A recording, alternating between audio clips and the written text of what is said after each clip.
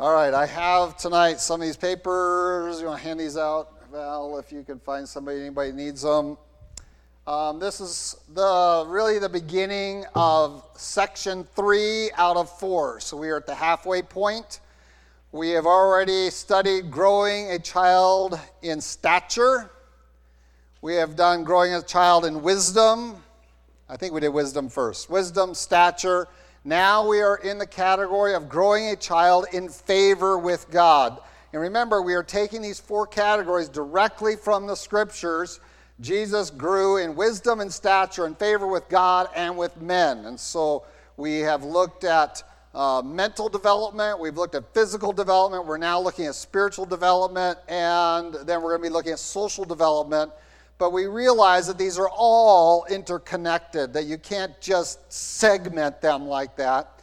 And so certainly in our mental development, what was the beginning of wisdom? Was the fear of the Lord. What is the fear of the Lord? To hate evil. And so we recognize immediately that wisdom is connected to our spiritual growth. And so we've already handled some of that when we handled to grow in wisdom. You cannot really do wisdom without some understanding of that. And that's a premise for where we're taking this part of it, and we're not really driving salvation because we did that in wisdom, that we wanted to instruct our children in the fear of the Lord, and that is that they would hate evil. And we recognized the necessity of that, and we talked extensively about how to do that in our disciplinary models, in our instruction, our example, in our provision, all those things that form our diaper.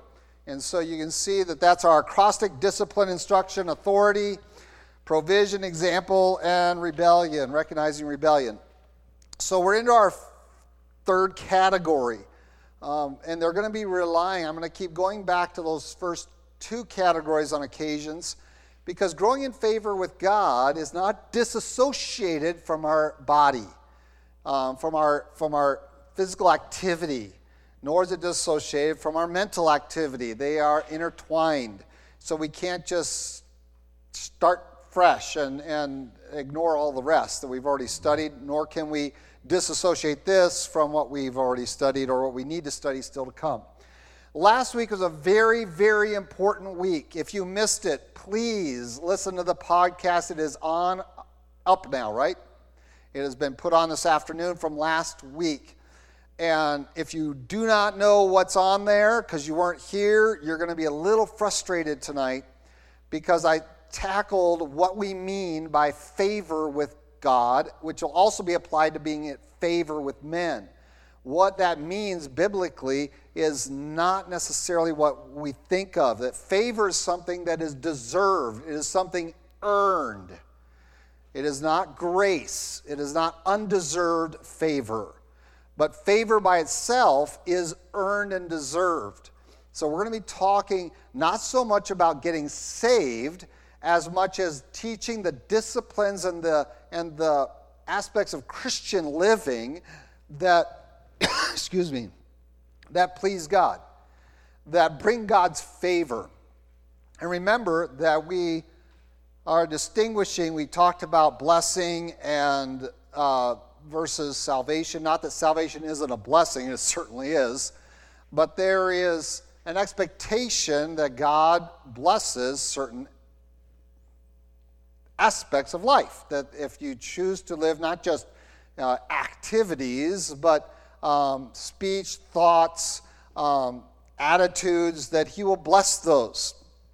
And so we want to recognize that there is a physicality to living and to growing in favor with God. There is a mentality involved in growing in favor with God. And there's a spirituality, and there's also a social element of growing in favor with God. Again, these are all intertwined, but we have to have a structure for our study, and this was our structure.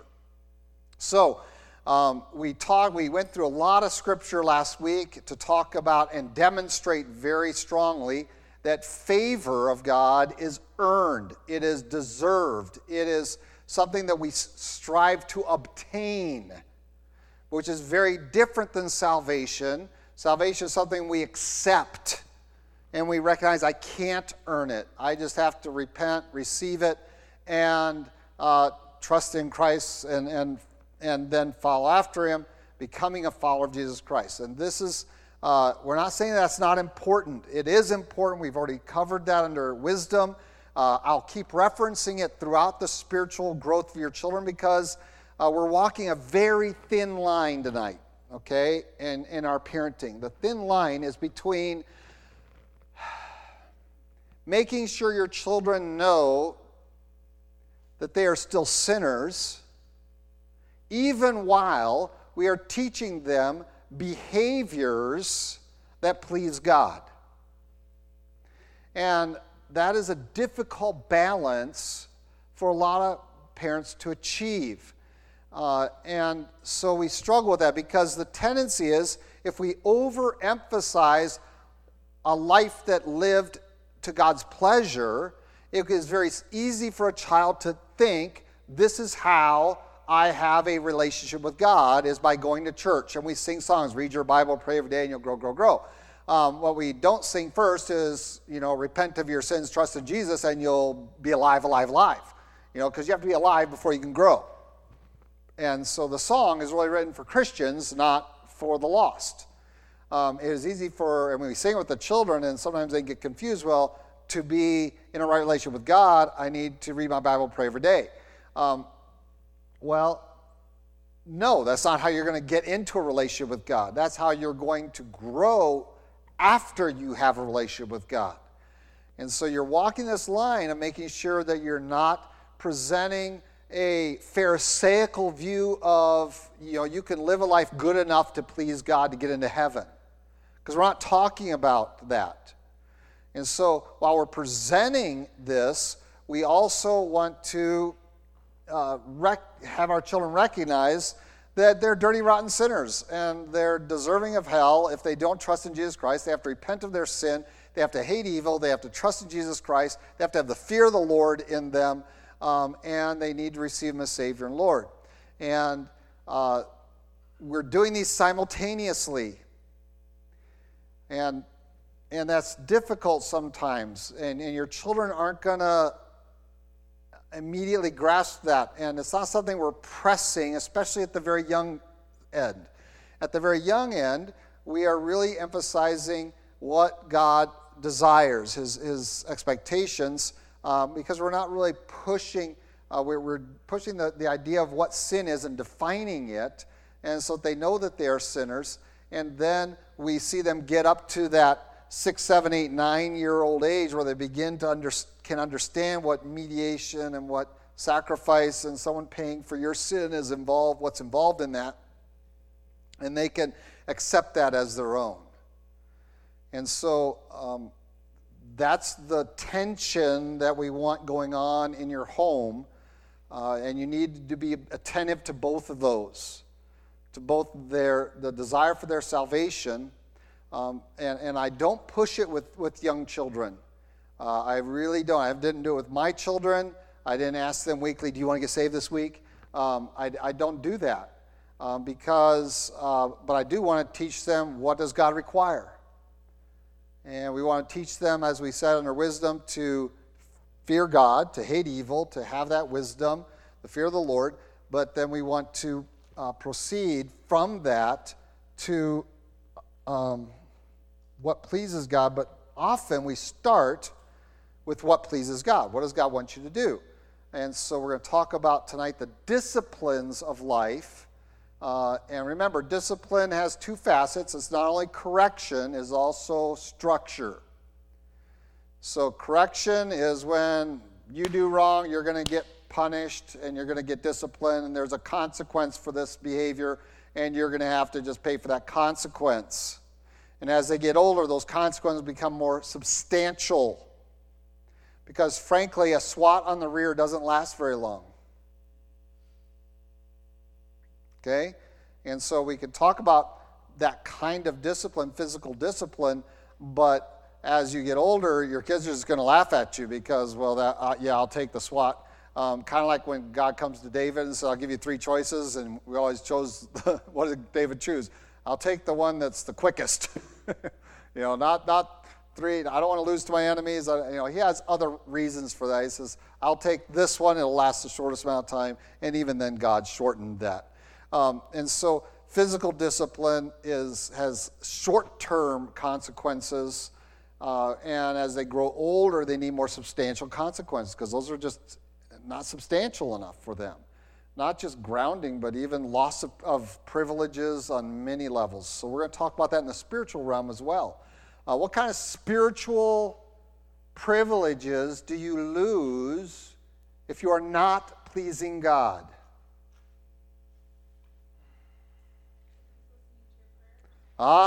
This is very important. Pray as much as you want, God doesn't hear. God does not hear the prayers of those who do not please him. And that's why James says if you want to get healthy, you better go get the prayers of righteous men because they're worthwhile. They avail much. Now, when I make that blanket statement, hopefully you understand that the prayer of repentance is the exception to the rule. And so obviously a prayer of repentance does please God. God does respond to that, and now we can get back into that right relationship. So that's one spiritual consequence of not pleasing God in your life. And your children need to know that, is that there are consequences to not pleasing God just as much as there are blessings of seeking his favor. So let's look a little bit at this word, a couple places, then we're going to get into some of the disciplines of the Christian life, or of the spiritual maturation of your child. And we're going to be a little bit older this time rather than with some of them we've dealt with a lot very young things, down to infants and with stature and some of the important things that happen in the first 5 years and in wisdom, but we're going to go with a little bit of an older group. Not that we're not doing anything with the youngest ones, but they are easy to get into the habits of the Christian life without even recognizing the spiritual necessities of it and benefits. Let's turn your Bibles, if you will, to 1 Timothy very quickly. And since we mentioned a spiritual consequence of not pleasing God is God doesn't listen to your prayers, let's start with that one. 1 Timothy chapter 2. And we'll start reading in verse 1. If you've got it there. Therefore I exhort. That word exhort is a strong word. It's strong encouragement. Exhortation is a preaching term that we use frequently to exhort. I exhort first of all that supplications, prayers, intercessions, and giving of thanks be made for all men, for kings and all who are in authority, that we may lead a quiet and peaceable life in all godliness and reverence. For this is good and acceptable in the sight of God, our Savior, who desires all men to be saved and come to a knowledge of the truth. So we have here exhortation by Paul to young Timothy, and let's just make Timothy our child. All right, let's put ourselves in the parenting role, and Timothy is our child. And so Paul here has some sage words for him, and among them he says, listen, your prayer life needs to be active. It needs to be filled with thanksgiving. It needs to be focused on those in authority in your life. You should be praying for those in authority in your life. So we have immediately confronted one of the primary disciplines of the Christian life, and that is prayer. And so one of the things that we should be encouraging and teaching our children is how to pray. And that should be a discipline that they grow into. Here Paul's saying you need to have supplications, prayers, intercessions, giving of thanks be made for all men, particularly those in authority, with this goal that we may lead a quiet and peaceable life in all godliness and reverence. This is good and acceptable. So God looks upon a prayerful life that is full of thanksgiving, that is thankful and praying for those in authority over them. Now, we're going to come back to this when we get to the A in our diaper, probably in 2 weeks, somewhere in there, maybe next week. And so we have prayer life. Now, if you're going to have your child grow in this spiritual discipline, how do you do that? How's your child going to grow in this spiritual discipline of praying, particularly for authorities? All right, you're going to lead by example. That's on our diaper. You're going to have to pray for authorities over you. You should be praying in front of your children for your boss, for your husband, their father, if you're the mom. You should be praying for authorities in your life. You should be praying for your pastor in front of them, for their Sunday school teacher and yours, for others in authority, for our president and for the mayor. Now, are all those people going to be godly people? No, but they are part of God's provision in your life so that you have a quiet and peaceful life. So we want to live in godliness, and so our prayer life should be that. So this is one of the spiritual disciplines that we want our children to grow into. And so how do we grow children? We show it by example. And so praying for your food and that provision we're going to talk about later on, praying for these other things. But I think one of the important things, especially as they get older, when they get up to that 8, 10, 12, 14, 16, they should be praying for those in authority over them. They should be praying in thanksgiving and with supplications for kings and all who are in authority, all who are in that place of that requires my respect, that are not peers, that are above me, and that can be in different categories, whether it's spiritual or physical, whether it's educational, community, whatever it is, that they should be learning to pray. And so, what is the first authority in their life? Mom and Dad. They should be praying for you. When I pray with your children, I pray for you.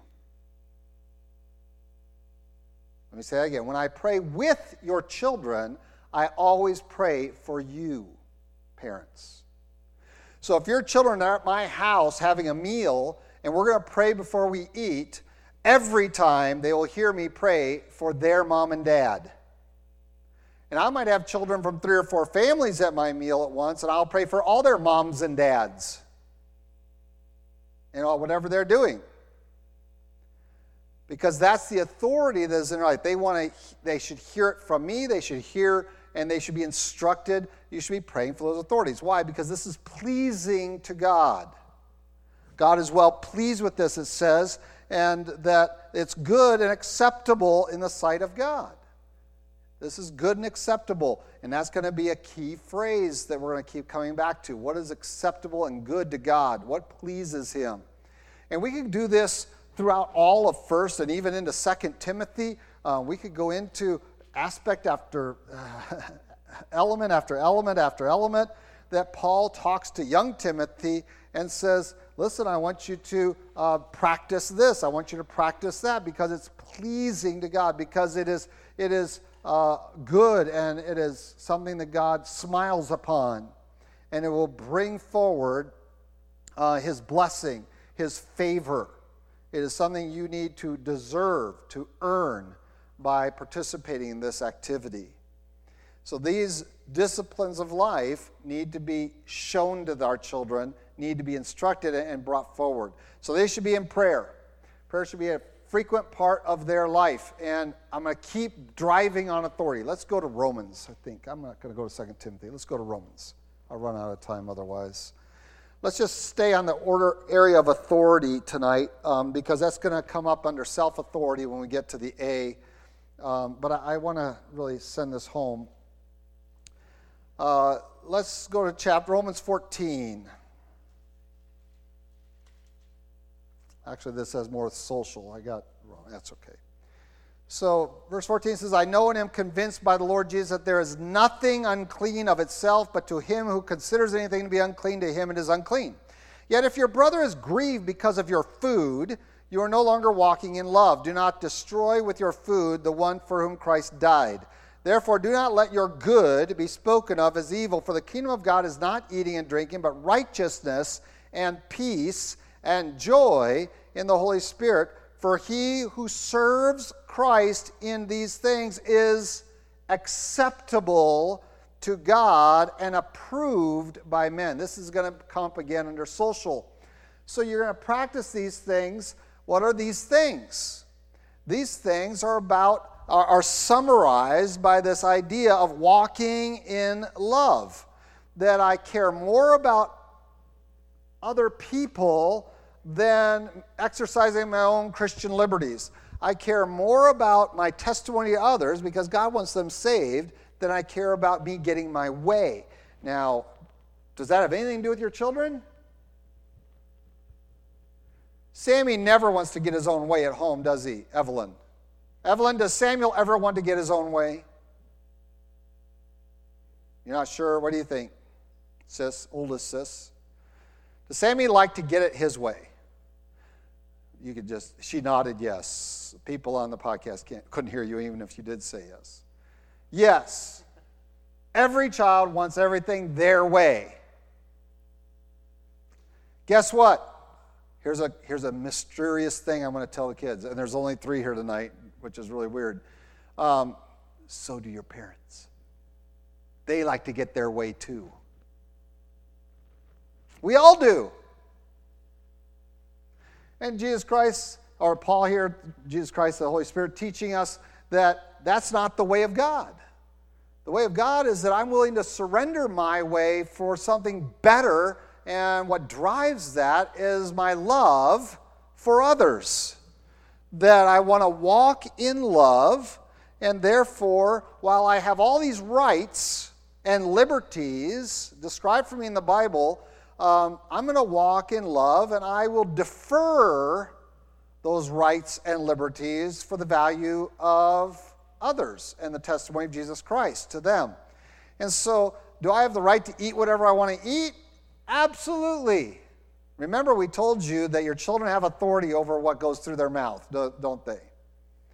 They can either eat or go hungry. Eat what you prepare or go hungry. They have that choice. It's their right to go hungry if they don't want to eat what you prepared. I'm more than happy to give it to them and say, well, you're not going to go hungry. And then they start sneaking around looking for food. It's like, no, you didn't want to eat. You wanted to go hungry. So the next meal is in the morning. That's why you never get picky over supper, because it's a long time till the next meal. Lunch you can be more picky about because you got another meal coming in just a few hours. But boy, don't mess around with supper, because it'll be all night before you get to eat again. And so we find that they have that right. We talked about that, and they're growing in stature. And so I'm willing to surrender that, to eat whatever I want, whenever I want.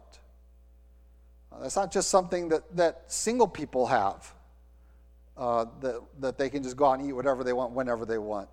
We all have that, but we surrender because we're in a loving relationship and we want to have a meal together as a family. So now we eat at this time that we have established as a meal time, and we sit down at a table together and we have time of communication. Why do we surrender to that? Because we're walking in love. Now, I know that wasn't the application here. They're really talking about, I'm going to eat meat that's been offered to idols, and it's no big deal to me because idols are nothing. But it's a big deal to this brother over here who's seeing you and going, I thought you were a Christian. Well, I'm free. Well, but not in his mind, you're not. And so if I love him and walk in love, then I can just surrender that. And a great phrase in this chapter is, happy is he who does not condemn himself in what he approves.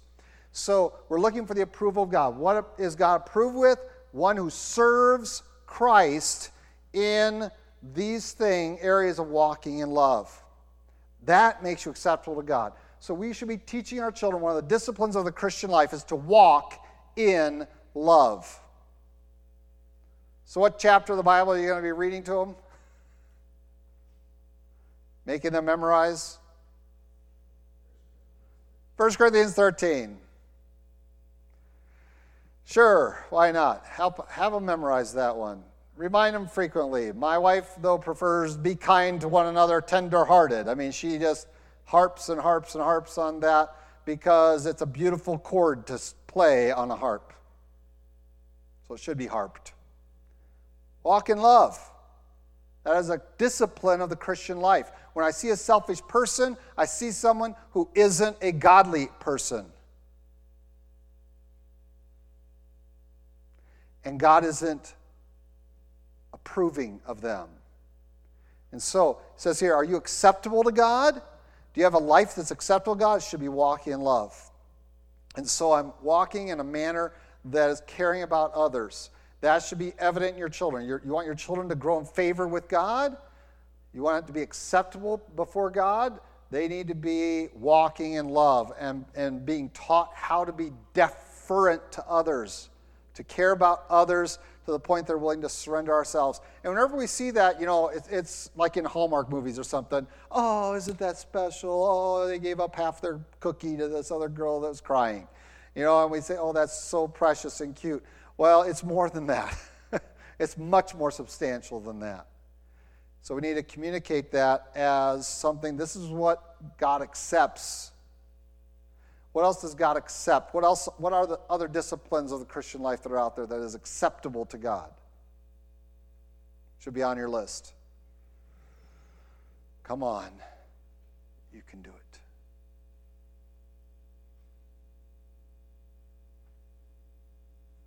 Let's go back to Timothy.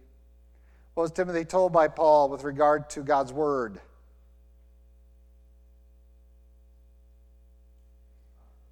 It is profitable. This is good for you. It is profitable. When you see something profitable, it is good for you. Well, where does that goodness come from? Where does the profit? He's talking about a spiritual profit, which I would associate with being acceptable to God, with God's favor. It is profitable for you. The Bible is profitable for you for rebuke, for correction, for instruction, righteousness, that the man of God may be perfect, thoroughly furnished unto every good work. And so it is beneficial to us, and we need to be engaged in Scripture. You need to have your children engaged in Scripture. And again, that means you should be engaged in Scripture. You should teach them how to engage Scripture, how to read it, how to study it, how to memorize it, all these things. These are the disciplines of the Christian life that your children can pick up at a very early age. How early an age can they memorize Scripture? 2. How do I know that? Because last week, my 2-year-old grandson came in and quoted to me John 1:3. Well, at least a portion of it. 2 years old. I know he's almost 3. So let's say 3. Okay? 3 years old. That's profitable. God is going to accept that the knowledge of His Word. And again, we talked a lot about that when we discussed wisdom, that we're going to go to the Word of God. And so they need to be given tools to develop their time in God's Word. You need to help them in the early times and develop these disciplines and then encourage it as they get older. And that we find in Scripture. And the great description in Ecclesiastes for young men is, what should you be doing? Well, you should be knowing God's Word and putting it into practice, in Proverbs as well. And so we have lots of Scripture there to direct us in that, to develop spiritually before God. We need to be in God's Word of truth. Where do they get their information first about spiritual disciplines? From you. They can't read. 2-year-olds can't read. Did you know that? I know there's some savants out there that can read, but 2-year-olds can't read. 5-year-olds can't read. But by then, they should have a lot of knowledge of God's Word. From you. From you. Okay, so you're going to teach them We want to see them in prayer. We want to see them walk in love. These things are acceptable to God. It is profitable to be in God's Word. You should be developing that in them, that they should be able to rightly handle, rightly divide the word of truth. They should be able to work their way through passages, and that gets you into grammar and into English and sentence structure and syntax and all those kind of things. Those are beneficial to learn, not just because it helps them pass 11th grade English, or maybe it's 8th grade English, maybe it's not English at all anymore, I don't know, but maybe it's college grammar before they get to grammar and syntax. But they should be able to write and read God's Word clearly and comprehend it. And that's why in early years of educational systems, the Bible was an integral part of it. It wasn't tangential, it was where you learned and why you learned English. And that's why wherever missionaries went, what went with them? Literacy. Why?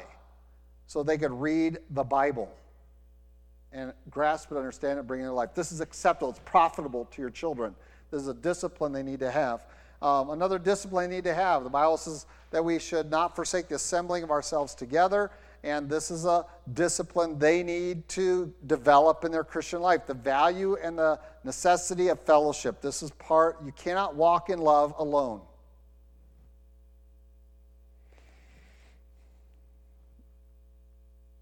Okay, got that? You cannot walk in love alone.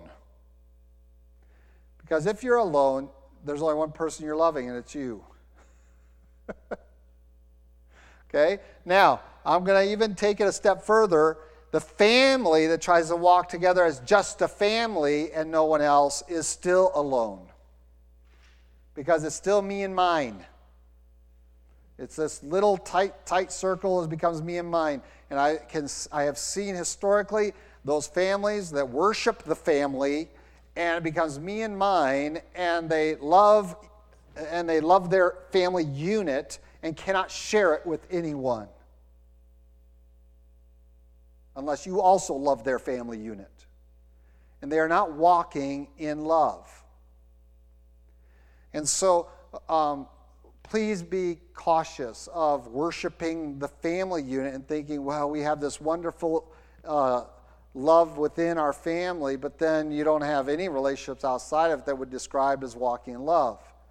And that's why community of Christ, the body of Christ, which isn't just the local church, it is the community of Christ that's even larger than that, which is why I try to expose us to that there are brethren all over the face of this earth that are of like faith and practice to us, that are the body of Christ, capital B, the universal church or the Catholic church. Catholic just means universal, not the Roman church, but Catholic, the universal church. Okay? And so that is the body of Christ. We should have a relationship with that. Your children need to learn those disciplines of being together with God's people. We know that the church in Corinth met the first day of every week. Paul says when you gather on the first day of every week, you bring your offering, and we could talk about offerings, we could talk about singing, we could talk about all those aspects of worship that we do corporately. Let's just call them all under the umbrella of church. Your children should have the discipline of that in their life. And again, that's your responsibility. They're going to learn it from you first. Here's what they're going to learn is from too many parents. Church is of last in priority. I've seen family after family go through this church and communicate to their children that church is the last priority. It's last. If anything comes up on the Lord's day, that trumps church. Anything.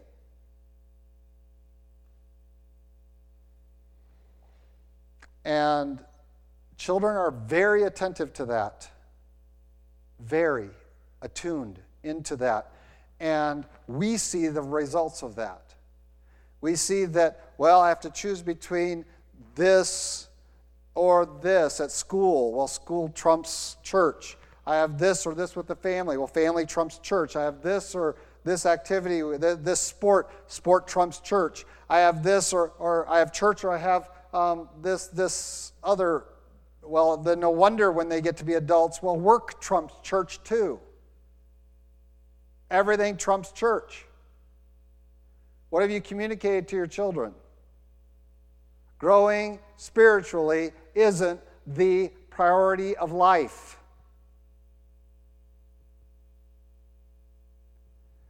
This is a discipline. Is God pleased by that? No. He cannot be pleased by that. And so, rather, he wants us to be rejoicing when they said it is time to go into the house of the Lord. I was glad. So it's not only prioritizing it, it is also being glad that it's your priority. Okay? So in our home, there was something you were never allowed to say. I disciplined myself never to say it to my children about church. So you can ask any one of my children what it was that I never said to them on any Saturday night or Sunday morning. Guess what it was? We have to go to church. I never said that. We have to go to church. Never. Always I said, we get to go to church. We get to go to church. We get to go to church. Do you see the difference? Because I'm happy. I get to go to church. That's a privilege that not every Christian gets to enjoy on the earth today. I get to go to church. I get to go in and sing praises to Him. I get to go in and give my offering because I don't come empty-handed. I will not offer, Lord, that which costs me nothing. I come in. I get to fellowship with my brethren in the Lord. I get to get away from the garbage that's out there, and I get to come in here. I get to hear and talk about the Word of God. I get to do all those things. And the children know the difference between whether you have to or whether you get to. They can see it in your eyes, in your heart, in your life, and in your vocabulary. They pick up on it. Does that mean every Lord's Day morning I just couldn't wait to get in here? No, because sometimes I did it out of duty because I was struggling spiritually. The fact is that I'm just like everyone else, that I have spiritual highs and spiritual lows. Those are usually attributed to sin in my life. And I have to struggle with those. I have to fight those. And there are plenty of Lord's Day mornings when my wife says it's time for church. And she asks this funny question, are you going to church today? Because I overslept or I'm just laying there, usually thinking about my message or something else. And my funny answer is, not today. Well, she knows I'm messing around. But it's that whole concept of, this is the Lord's Day. And usually if I say that, she starts quoting scripture at me, so I don't do it very often anymore. I don't like to get preached at before I preach.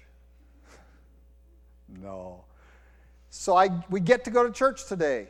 I'm excited about it. You should be excited about it. It's a priority. We're going to make this every time, and there's going to be very, very, very little that interrupts it. And if Dad is on his deathbed, that's why he's not in church. Period. That's why he's not in church, because he's hacking his lungs up or his guts are coming out or whatever. He's in deep pain over there if he's not in church. Nothing disrupts it. It is. It is that commitment. Not because it's my job, it's because it's my love. I love the Lord. I don't want to miss any opportunities. And so, and I learned that from my parents. As a child. Now, I want to share with you something. My dad and mom abandoned that when I became a youth. They stopped going to church very often. But they had taught us so well as children that when they stopped going, we drove ourselves. And the four of us would pile in the little Vega or the Charger or whatever, whoever car we used, and we drive down off that mountain in Virginia. We drive all the way across town of Roanoke, and we go to Shenandoah Baptist Church, just the four of us. eventually 5, as my brother got a little older. We would make that trek. We were committed because we've been trained in that. Now, why did my parents drop off? Well, that was a spiritual issue between them and God. But I was trained about the spiritual disciplines of what is acceptable to God. Is it acceptable for God for me to not be desiring, I'm not even talking about attending, desiring to be with God's people? There's something wrong.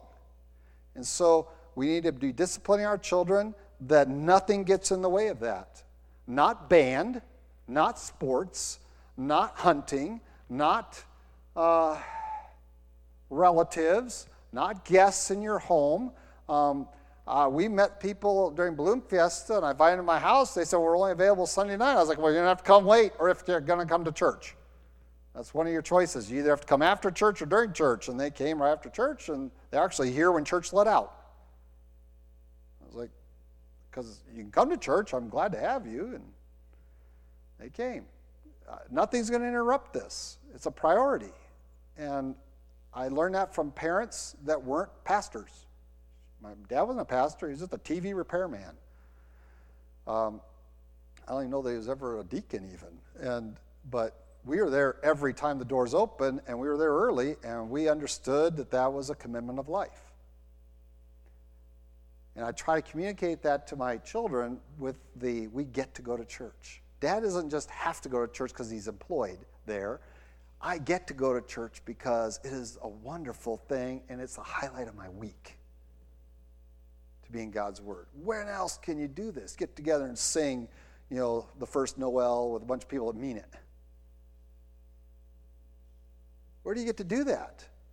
Where do you get to get around and talk about spiritual matters with people that mean it and that care about it? It needs to be communicated to your children from a very young age on. We will always, it is like clockwork. Boom, boom. Nothing gets in the way of that except for something tragical. And on vacation, with the internet now, with Skyping in, you don't even have to be interrupted from that during vacation. Just organize somebody to have you here by a computer. We did it from Montana. It can be done. Why? Because it's a priority. Do I have permission to take a vacation and not preach to you? Absolutely. But that's a downer for me. I don't like it. I'd prefer preaching from Jerusalem or Montana or Greece or India. I prefer it because it's my joy. And it needs to be a discipline that your children learn. Now, is there things God doesn't approve of? Yes. What's the discipline? Loss of privilege. You're not going to lose your salvation, right? Because that's built upon grace and the work of Jesus Christ. We're talking about what is acceptable to God in your living. So, what is the loss? The loss, we talked about unanswered prayer. You're going to lose joy. You're going to lose peace. And you're going to lose them substantially and continuously until you have corrected things. And even after you've corrected it, it may still limit you. It will also affect your service to God. What am I talking about? Well, that's just one example. There's a whole list of qualifications for pastor and deacon, right? We often pick on divorce, but there's a whole list of qualifications. And so if I want to fully serve God as a pastor or deacon or a pastor's wife or deacon's wife, someone who teaches God's word, there's also a lot of requirements there. Someone who's going to be in the list of widows in the church, that's kind of an office the scriptures describes as well, both in Timothy and Titus. And we have these opportunities to serve. They can be stripped away if we choose to live lives that aren't acceptable to God. We will lose. And I've had men come to me and say, and lose permanently that privilege. Remember, to serve Christ in these things is good and acceptable to God. So we walk in holiness because part of his blessing is to be able to serve. The exercise of spiritual gifts is for the benefit of the body of Christ. Do you really want to lose the privilege of ministering to God's people? Do you want to lose your place? Do you really want to be the body part that just hangs numb and doesn't do anything? Because that's what's in jeopardy. We need to communicate that to our children, is that your future ministry before God necessitates that you not lose out. You could lose out if you don't establish these disciplines of the Christian life as something you seek after, enjoy, and are committed to. Okay? And I'm okay with just saying, nope, can't do it. I've had parents come to me and says, well, my child can't participate in that because that's ministry and they have been really bad. You know what my answer to them is? Well, thank you for letting me know, praise the Lord. And when I look at them, I scowl. Because they don't deserve a smile. And they need to learn early and often that sin, or not walking in love, not having these disciplines of the Christian life, have consequences. There are punishments for the lack of these, even as a Christian.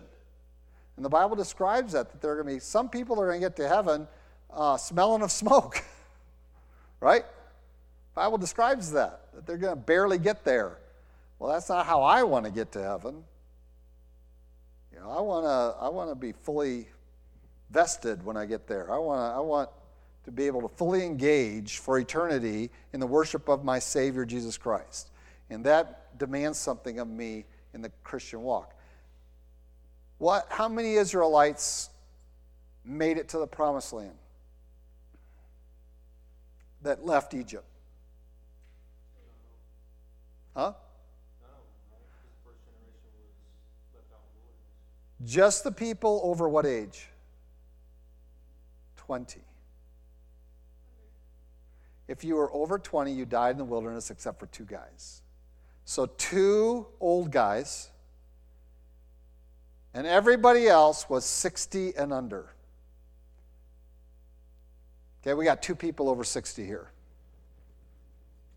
Paul and Mrs. Fry. Don't give me that. All right, so imagine those 2 and about 500,000 people younger than them.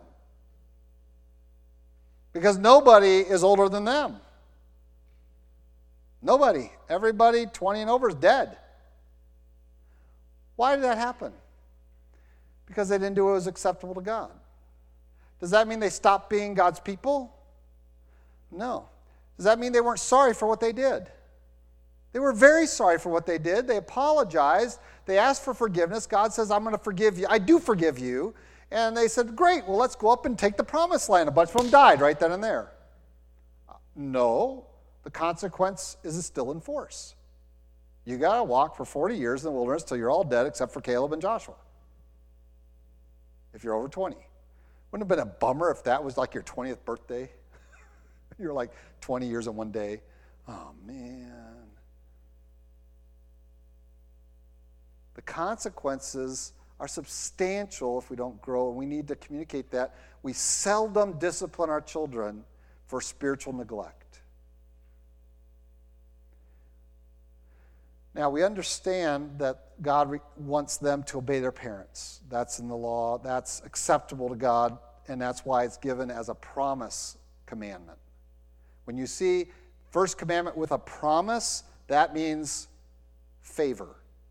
God favors a child that will be obeying their parents. So when they disobey and you correct them, you are giving them not only physical and social and wisdom, but you're also spiritually correcting them. And so please do that consistently. But go beyond that even and start saying, hey, there's consequences if you don't, if you're not interested in the things of God. Now, are they Christians yet? Not necessarily. And so again, you're walking a very tight line here in the disciplines of life. We are not saying you got to live like me or or you're out on the street. Rather, we're saying, this is the life that pleases God. You choose differently. You're showing me that you don't have a right relationship with God or desire for that, and I'm going to address that. And that means you're going to miss out on blessings of God, and that means you're going to miss out on the blessings of Dad and the blessings of Mom. Not because you're not saved, and that's something we want to address with them in terms of wisdom and correction, that they hate sin and love righteousness and want to deal with their sin. But in the disciplines of life, we want them to be instructed in that and recognize there's costliness to neglect in the areas of the Christian life, because there's costliness to us if we neglect it. So they need to know that. And don't be afraid in your examples to give that to them and say, listen, I neglected my Christian life, and this is what it cost me, even to this day. And I remember at camp, one of the counselors, and I was a speaker, and one of the counselors sat down with one of these kids that was causing trouble at camp and made that exact statement. He said, when I was your age, I did this, and I'm pretty sure that's why God won't use me in any other capacity that I'm in right now. I'm not qualified to be a pastor like him. And he was just frank. There are consequences for behavior, and you're behaving like I did when I was your age. And I'm telling you that if you want God to use you and really be blessed by him, you need to get rid of those things out of your life. Now, that was to a camper that was claiming to be a Christian, but that's why I always ask the question, are you a Christian? Are you a follower of Jesus Christ? And if they don't give me a good answer, then I don't talk about the rest, because that's about the favor of God. And that's when in their youth, I really talk about, you need to get right with God. Because they're not interested in his favor because they don't have a relationship with him. And so that's where we're transitioning a child from learning what pleases God to recognizing, do I want to please God? And that's where the salvation question comes in. Can you completely please God by the Christian disciplines? No. Because you're still a sinner. I can, because I'm a saint. I'm a forgiven one. I've been washed by the blood, and now I can be pleasing to him in everything. But if I do these Christian disciplines without a relationship with God, it's actually kind of disgusting to God if I'm trusting in them. It's not the doing of them, it's the trusting in them that's the problem. I trust in my own good works. And it's not the doing of good works, it's the trust in them that makes them so dirty, that God is displeased with them. So it's a fine line to walk, and we're going to try to walk it, but these are the disciplines we're going to be addressing in this category. So next we're going to talk about instruction, how to instruct a child in these areas. We're going to probably handle authority and example together. I'm not always going to do these all in the order that I have, the diaper order, because you can't hardly separate instruction and example and authority in these. Any questions you have? I've gone late tonight. So yes? What's the difference between supplication and prayer? What's the difference between supplication and prayer is that supplication would be a specific request that is pressing for their specific needs. So if I'm supplicating for someone, I'm calling for something to their benefit or to their need. I can do a generic prayer and say, I'm praying for the president. Supplication saying, I'm praying for the president to be protected from the attacks that he is getting from his political opponents right now. That's a supplication. It is a pressing issue of a need that needs to be addressed. It is a subcategory of general prayer, is supplication. It is in asking for that requirement. So prayer, supplications, and giving of thanks is the three on the list, right? Well, it's in Philippians 2. Right. Prayers and supplications. Asking on behalf of it for someone.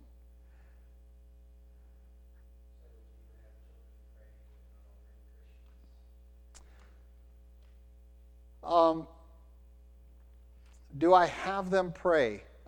In my home, I pray almost always. I pray for the meals. I lead our family in prayer. Very rarely do I have other family members pray. It doesn't mean they can't, but they learn, I think, primarily by example. And that goes back to, I believe, I have to spiritually lead my home. And I know my wife has prayed with the children. And it's not that we tell our children not to pray, but rather that that should be their own expression, their own desire. And it's fascinating to watch children because they'll start praying along with you. You know, when I start praying, 2 and 3-year-olds will start to mimic you, and they'll pray along. I don't discourage that at all. They're learning this, and they're mimics. That's how they learn, and that's how they're learning language. That's how they're learning everything. That's why it's so important you have a cautious life in front of preschoolers, particularly because they're not discerning what's good behavior and bad behavior. Whatever words you're using, they're going to use. Whatever behavior you're showing, they're going to behave. Whatever attitudes you are projecting, they will pick up on and project themselves. And so when I see certain attitudes displayed in the nursery during Sunday school, that didn't come from nowhere. They usually pick that up from someone at the home, one or the other.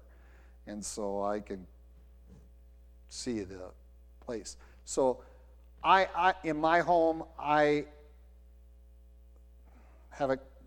view that as I want them to pray, but I want them to pray personally, and I want them not to be, I don't want to say this,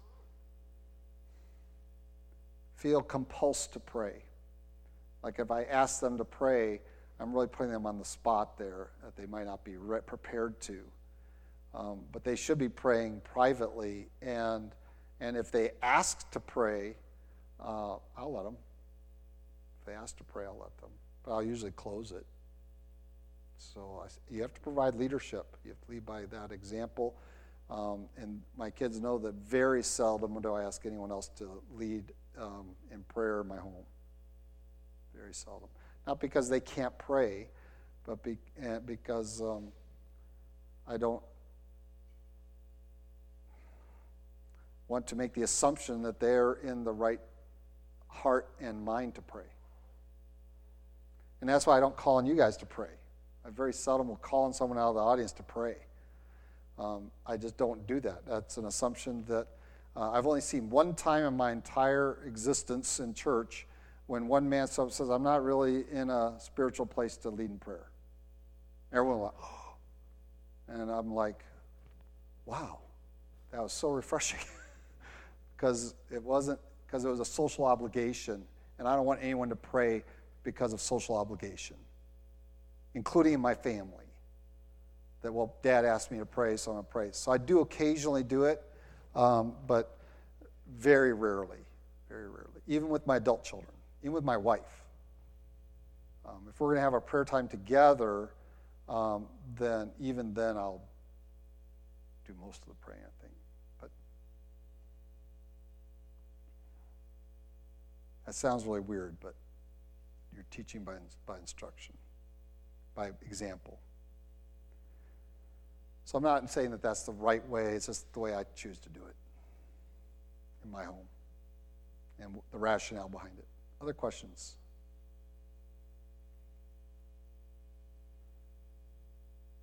All right, we're going to press this on and talk about spiritual growth, growing in favor with God, and these other 3 areas next week. I'm going to try to tackle more than just one because they're interrelated so much, instruction, example especially, and the area of authority. Because you can't instruct without understanding spiritual authorities in your child's life, their own, God's, and yours. Okay, let's pray. Lord God, we do thank you for your love for us. Thank you for your provision and care for us, and for communicating to us the aspects of how we use our time and thoughts and words and actions to please you.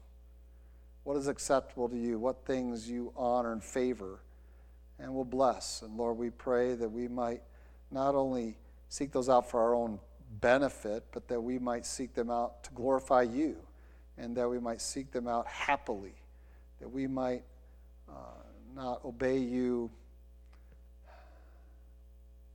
in a begrudging manner, but that we might be obedient walkers with you out of joy and with great expectation and anticipation of doing it. Lord, help us to be more faithful in front of those around us in our Christian disciplines of prayer, being in your word and with your people and living in righteous, walking in love.